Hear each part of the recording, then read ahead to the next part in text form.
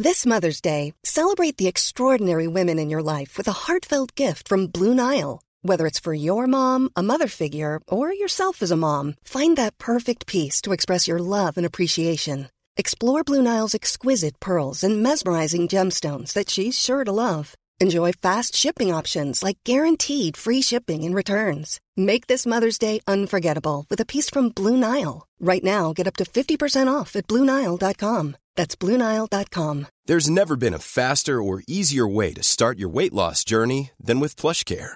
PlushCare accepts most insurance plans and gives you online access to board-certified physicians who can prescribe FDA-approved weight loss medications like Wegovy and Zepbound for those who qualify.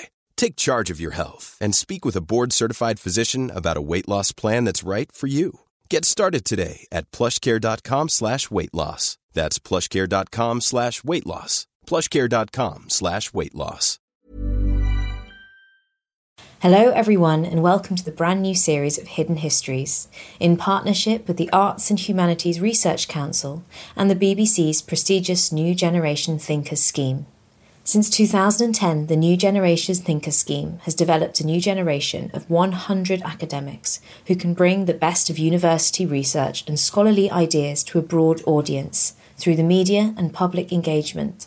It's a chance for early career researchers to cultivate the skills to communicate their research findings to those outside the academic community. I am thrilled to be able to invite a selection of new generation thinkers to discuss their research on the podcast. The guests on this series of Hidden Histories discuss a multitude of fascinating topics, from famine relief over the last 2 centuries to the dark side of the Italian Renaissance. There is more information on the New Generation Thinkers Scheme on the Arts and Humanities Research Council webpage, detailing events, programmes and reading material relating to the scheme and the NGT's research. I'll link all of this in the show notes, but in the meantime, I hope you enjoy this special series. Michael Talbot, welcome to Hidden Histories. Thank you for coming on the podcast. Thank you for having me. It's great to be here virtually. So we're going to talk about the Ottoman naval powers of the 17th and 18th centuries. So firstly, what constituted the Ottoman Empire? How expansive was it? And when would you say it was at its most powerful? So even in the period that we're going to be talking about today, the empire's borders are moving. So just to give you a kind of background, in the 16th century, so kind of like from the 1510s onwards, the empire expands dramatically. It moves from being primarily an Anatolian, so that's modern Turkey, and Balkan empire into the Middle East. So it conquers the Levant and large parts of North Africa and parts of Arabia too. So it's undergone a massive change in the 16th century, the repercussions of which are still being dealt with in the 17th century. So it's expanded a lot. It's still expanding in the 17th century, but on a much slower rate. In terms of its height in the period that we're talking about, it reaches its territorial height by some measures in the 1680s. So in 1683, the empire goes about trying to expand its territory into Europe and besieges the city of Vienna, which was a massive deal at the time, obviously. And this really sees the empire at its height, I guess. So it stretches from Hungary in the west to the borders of Iran in the east, the top of the Black Sea, the Crimea in the north, all the way down to East Africa and Arabia in the south. So it's a really huge, diverse territory. And these borders then will continue to change in the period that we're talking about. And so even though we're going to be talking about the 17th and 18th century, one of the largest Ottoman naval incursions happened in the 16th century, around the time you're saying that there was further expansion. So this was the Battle of Lepanto, which, am I right in saying that was a massive Ottoman loss? It was. Well, I mean, it's definitely a big defeat. The way that it's spun in the different historical perspectives is different. So from the Ottoman perspective, it was a defeat, but it wasn't the biggest thing that's ever happened to them. They rebuild their fleet a few years later and make it even bigger, basically. Whereas, of course, from the other side, from the Holy League side, which is Spain and Venice and other Christian powers, this marks a turning point. It's the first time that they're able to really deal the Ottomans a blow at sea. And this is part of a game changer in warfare that starts to see the Ottomans on the back foot on land and on sea. So it's all about perspective as to how big the defeat was. But yeah, it's definitely a defeat. So do you think that defeat changed how the course of Ottoman power for the next 2 centuries, or do you think that would be a little too far?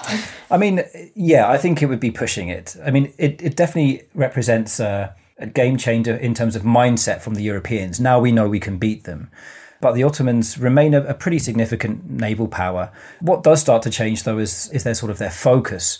So North African Ottoman territories in the 16th century, so that's like Algeria, Tunis and Tripoli and Libya, start to become more and more autonomous and basically eventually de facto independent. And the Ottomans start to make more use of these allied states, if you like, as their naval warfare in parts of the Mediterranean. So rather than sending out the imperial fleet, they'll make use of the fleet from Algiers or the fleet from Tripoli. So there is a bit of a change in terms of strategy, definitely. So what did the Mediterranean look like in the 17th and 18th century? Was it an active trade route or was it a very contested space? It's a bit of both. The Ottomans in the 17th century and the 18th century really start to expand their commercial networks. So they start to allow traders from other European countries to come and trade with the Ottoman realms for the first time. So in the 16th century, the main partner is France. At the end of the 16th century, England joins, and then we get Holland. And then eventually in the 18th century, you get people like Sicily and Spain and Denmark and so forth.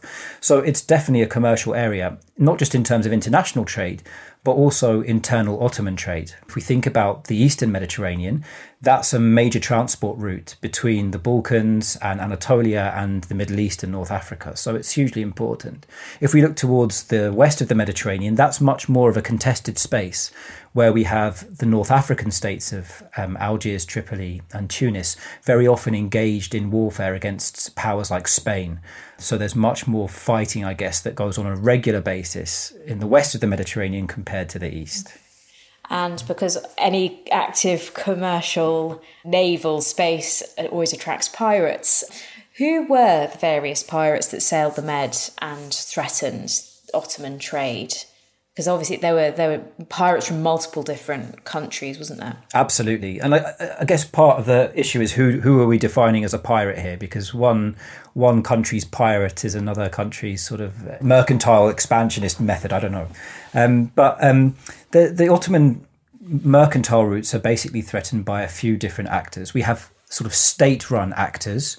So we have corsairs that come from countries like Spain or Malta, that are engaged in constant low-level warfare against the Ottomans for much of the 17th and 18th centuries. So they're one source of problems. We also have domestic piracy, so particularly coming from the Peloponnese, that's now southern Greece, and sometimes other parts in the Adriatic and the Middle East. There are local pirates who essentially are seaborne bandits who, for various reasons, usually poverty, take to the waters to try and pick out some of the riches from commerce. But then a new threat emerges for the Ottomans in the late 17th and the 18th centuries with the arrival of British and French privateers. So for the British and French, this is a legitimate form of warfare. They're targeting each other's navies to try and knock them out of the war and to try and gain prizes and so forth. But a lot of Ottoman commerce in the 18th century relies on English and French shipping to move their goods around.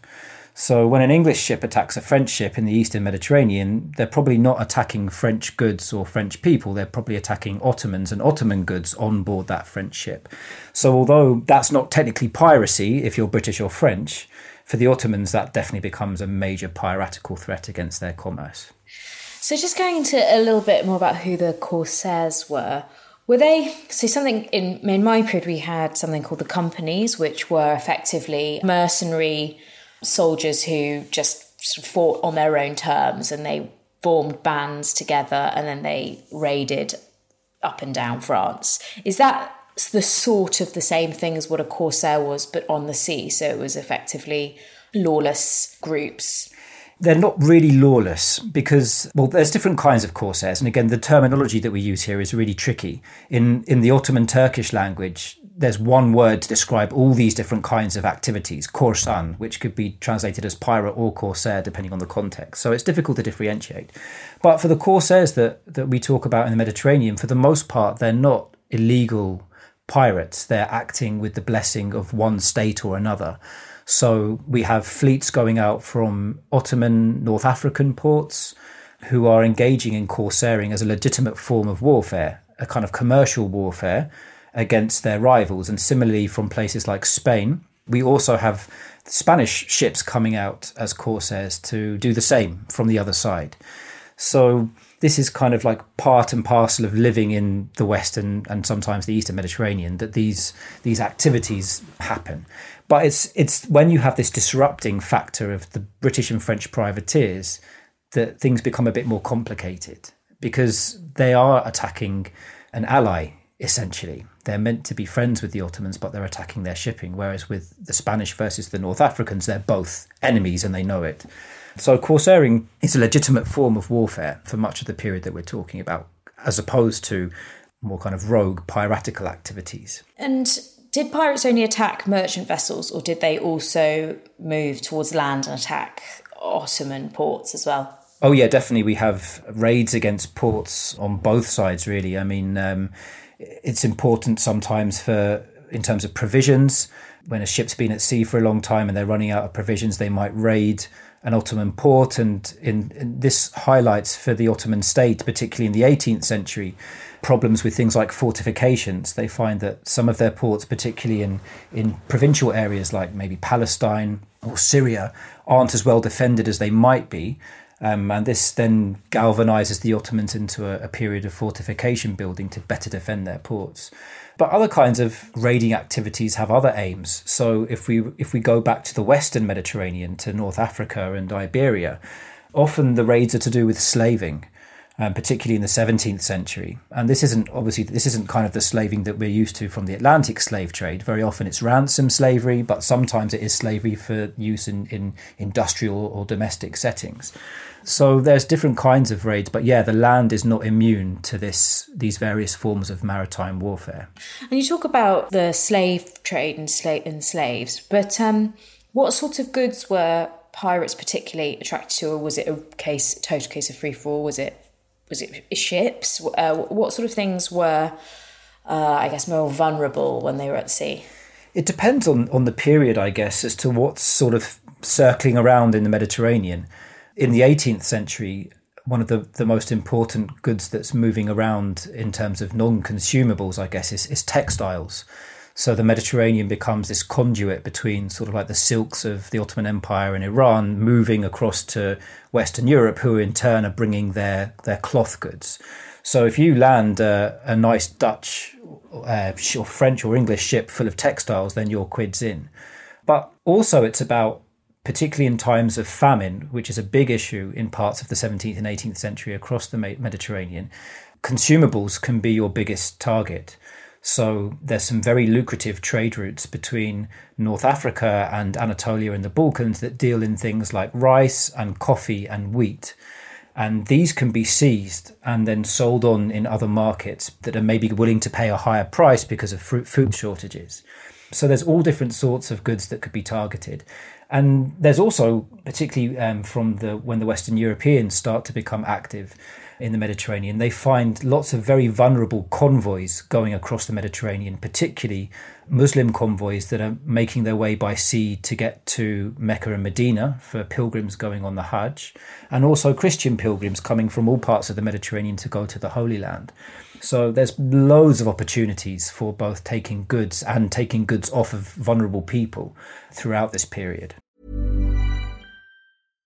If you're looking for plump lips that last, you need to know about Juvederm lip fillers. With Juvederm Volbella XC and Juvederm Ultra XC, your lip look, whether it's subtle or bold, can last up to 1 full year with optimal treatment and no additional maintenance. Find a licensed specialist and see if it's right for you at Juvederm.com today. That's JUVEDERM.com. Add fullness to lips in adults over 21 with Juvederm Volbella XC or Juvederm Ultra XC. Do not use if you have severe allergies or a history of severe allergic reactions, or if you're allergic to lidocaine or the proteins used in Juvederm. Tell your doctor if you have a history of scarring or taking medicines that decrease the body's immune response or that can prolong bleeding. Common side effects include injection site redness, swelling, pain, tenderness, firmness, lumps, bumps, bruising, discoloration, or itching. As with all fillers, there's a rare risk of unintentional injection into a blood vessel, which can cause vision abnormalities, blindness, stroke, temporary scabs, or scarring. For full, important safety information, visit Juvederm.com.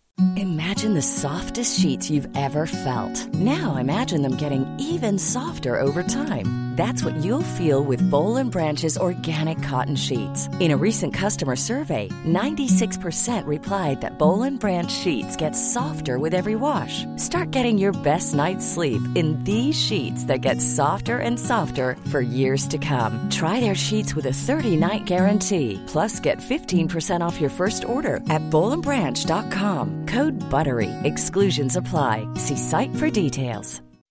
When you make decisions for your company, you look for the no-brainers. If you have a lot of mailing to do, Stamps.com is the ultimate no-brainer. Use the Stamps.com mobile app to mail everything you need to keep your business running with up to 89% off USPS and UPS. Make the same no-brainer decision as over 1 million other businesses with Stamps.com. Use code PROGRAM for a special offer. That's Stamps.com, code PROGRAM. So privateers in particular you'd say were the main threat. How did these vessels, were they galleys? I don't know if they had moved on from the galley ship by this point. How did they protect themselves when they were sailing across the Mediterranean from these sorts of attacks? We do have some galleys around still in the 17th, 18th century. But yeah, the Ottomans are definitely moving, as with everyone else, towards sails, purely sails. How do they protect themselves? Well, for many Ottoman ships, they have to rely on the state to protect them. There may be some firearms on board, some handguns and swords and things like that. But as the problems increase in the 18th century in terms of the violence at sea, what the Ottoman state starts to do is to institute a number of maritime patrols, basically. So they designate anywhere between sort of like 5 to a dozen or more ships at any one time to do tours around the Mediterranean and the Black Sea and other Ottoman seas, basically on the lookout for piracy or other criminal activities and to reassure local trades that they can go about their business peacefully.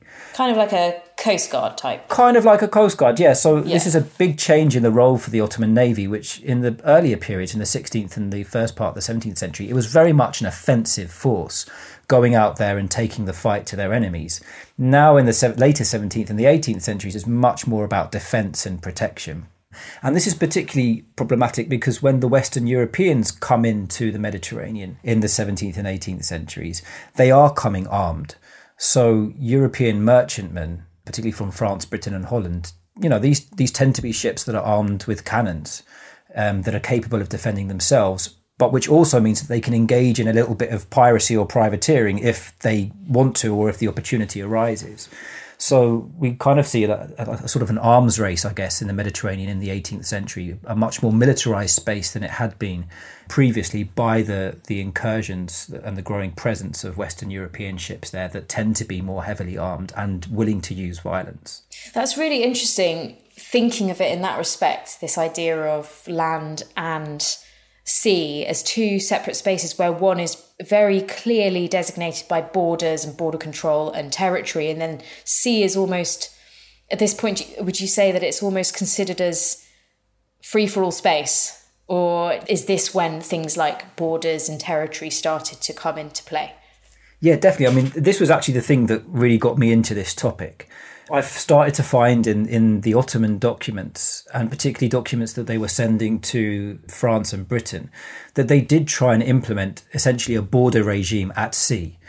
Now, the sea, as we know, even in our modern age, is difficult to police as we would on land. You can't erect a wall down the middle of the ocean, although I'm sure some people would like to try. Yeah.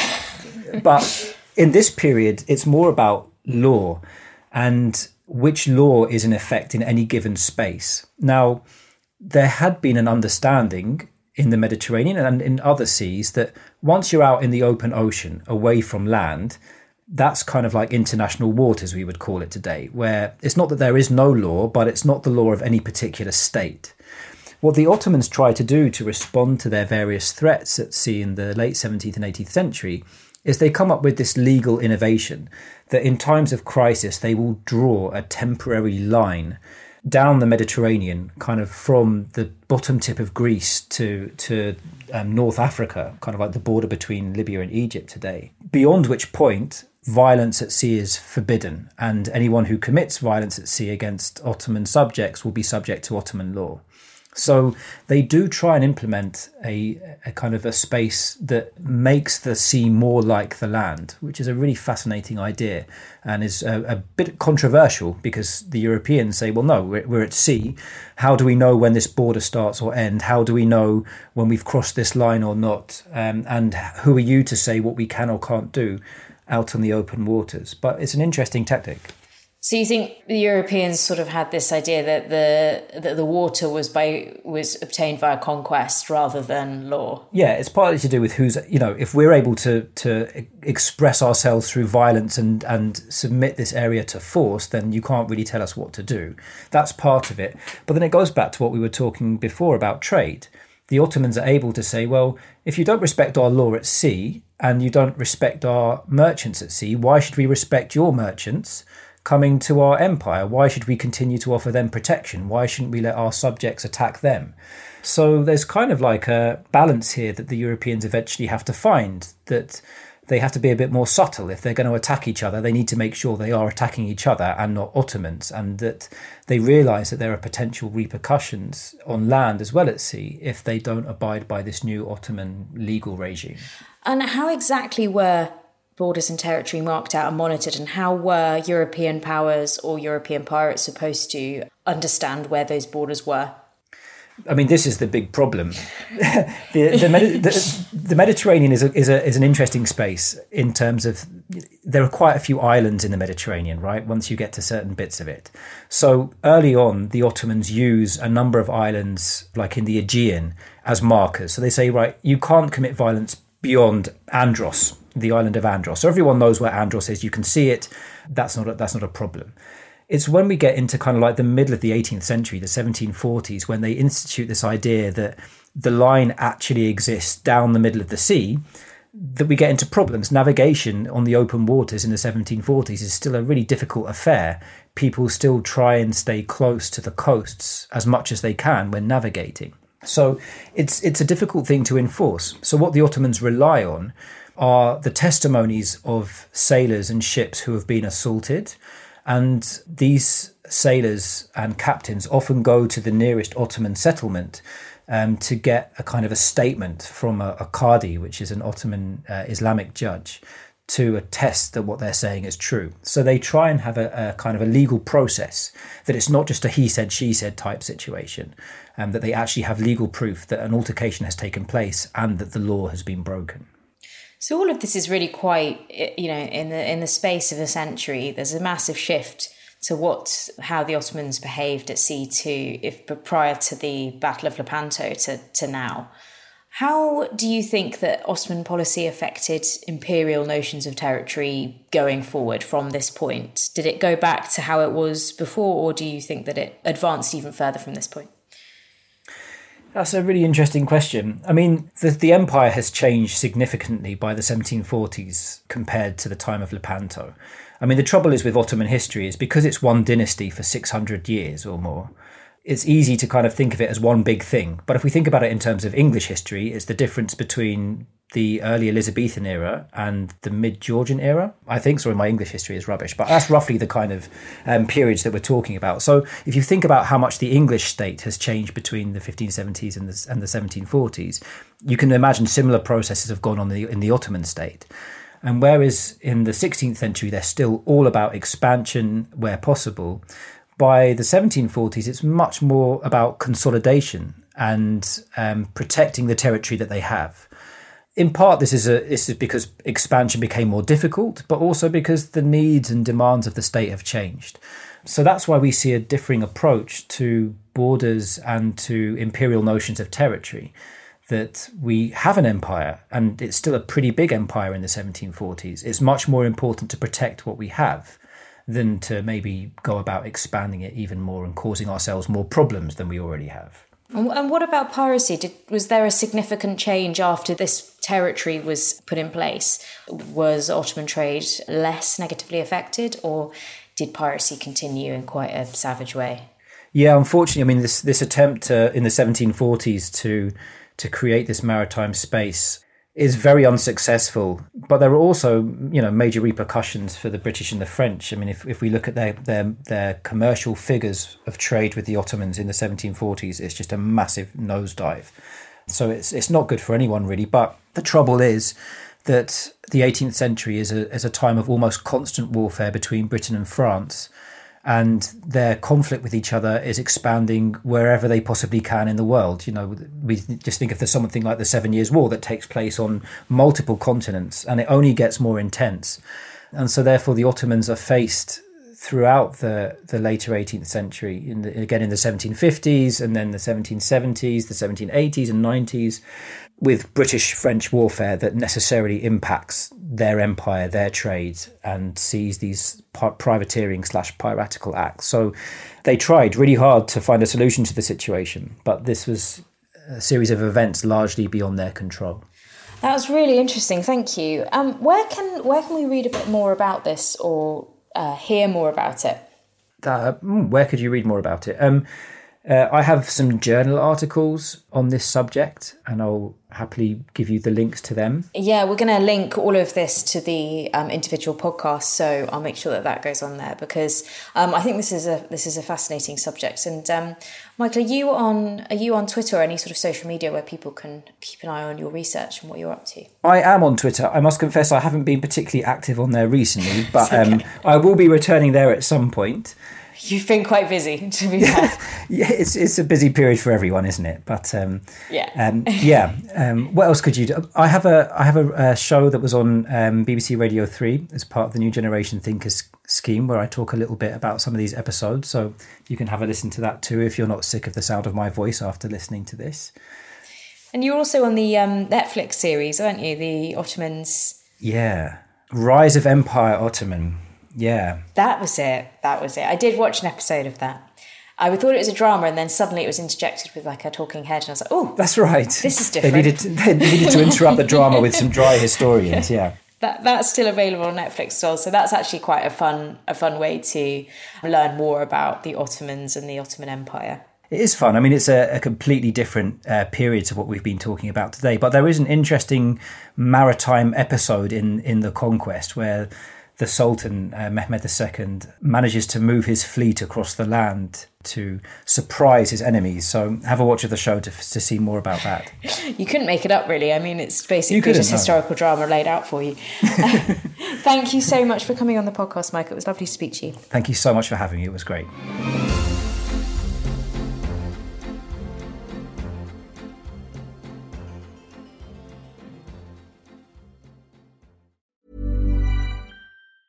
Mom deserves the best, and there's no better place to shop for Mother's Day than Whole Foods Market. They're your destination for unbeatable savings, from premium gifts to show-stopping flowers and irresistible desserts. Start by saving 33% with Prime on all body care and candles. Then get a 15-stem bunch of tulips for just $9.99 each with Prime. Round out Mom's menu with festive rosé, irresistible berry chantilly cake, and more special treats. Come celebrate Mother's Day at Whole Foods Market.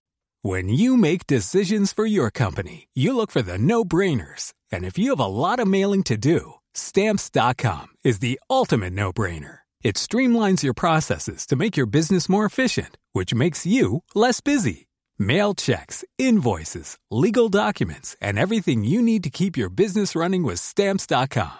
Seamlessly connect with every major marketplace and shopping cart. Schedule package pickups and see your cheapest and fastest shipping options from different carriers, with rates up to 89% off USPS and UPS rates. And with the Stamps.com mobile app, you can take care of mailing and shipping wherever you are. Make the same no-brainer decision as over 1 million other businesses with Stamps.com. Sign up with code PROGRAM for a 4-week trial, plus free postage and a free digital scale. No long-term commitments or contracts.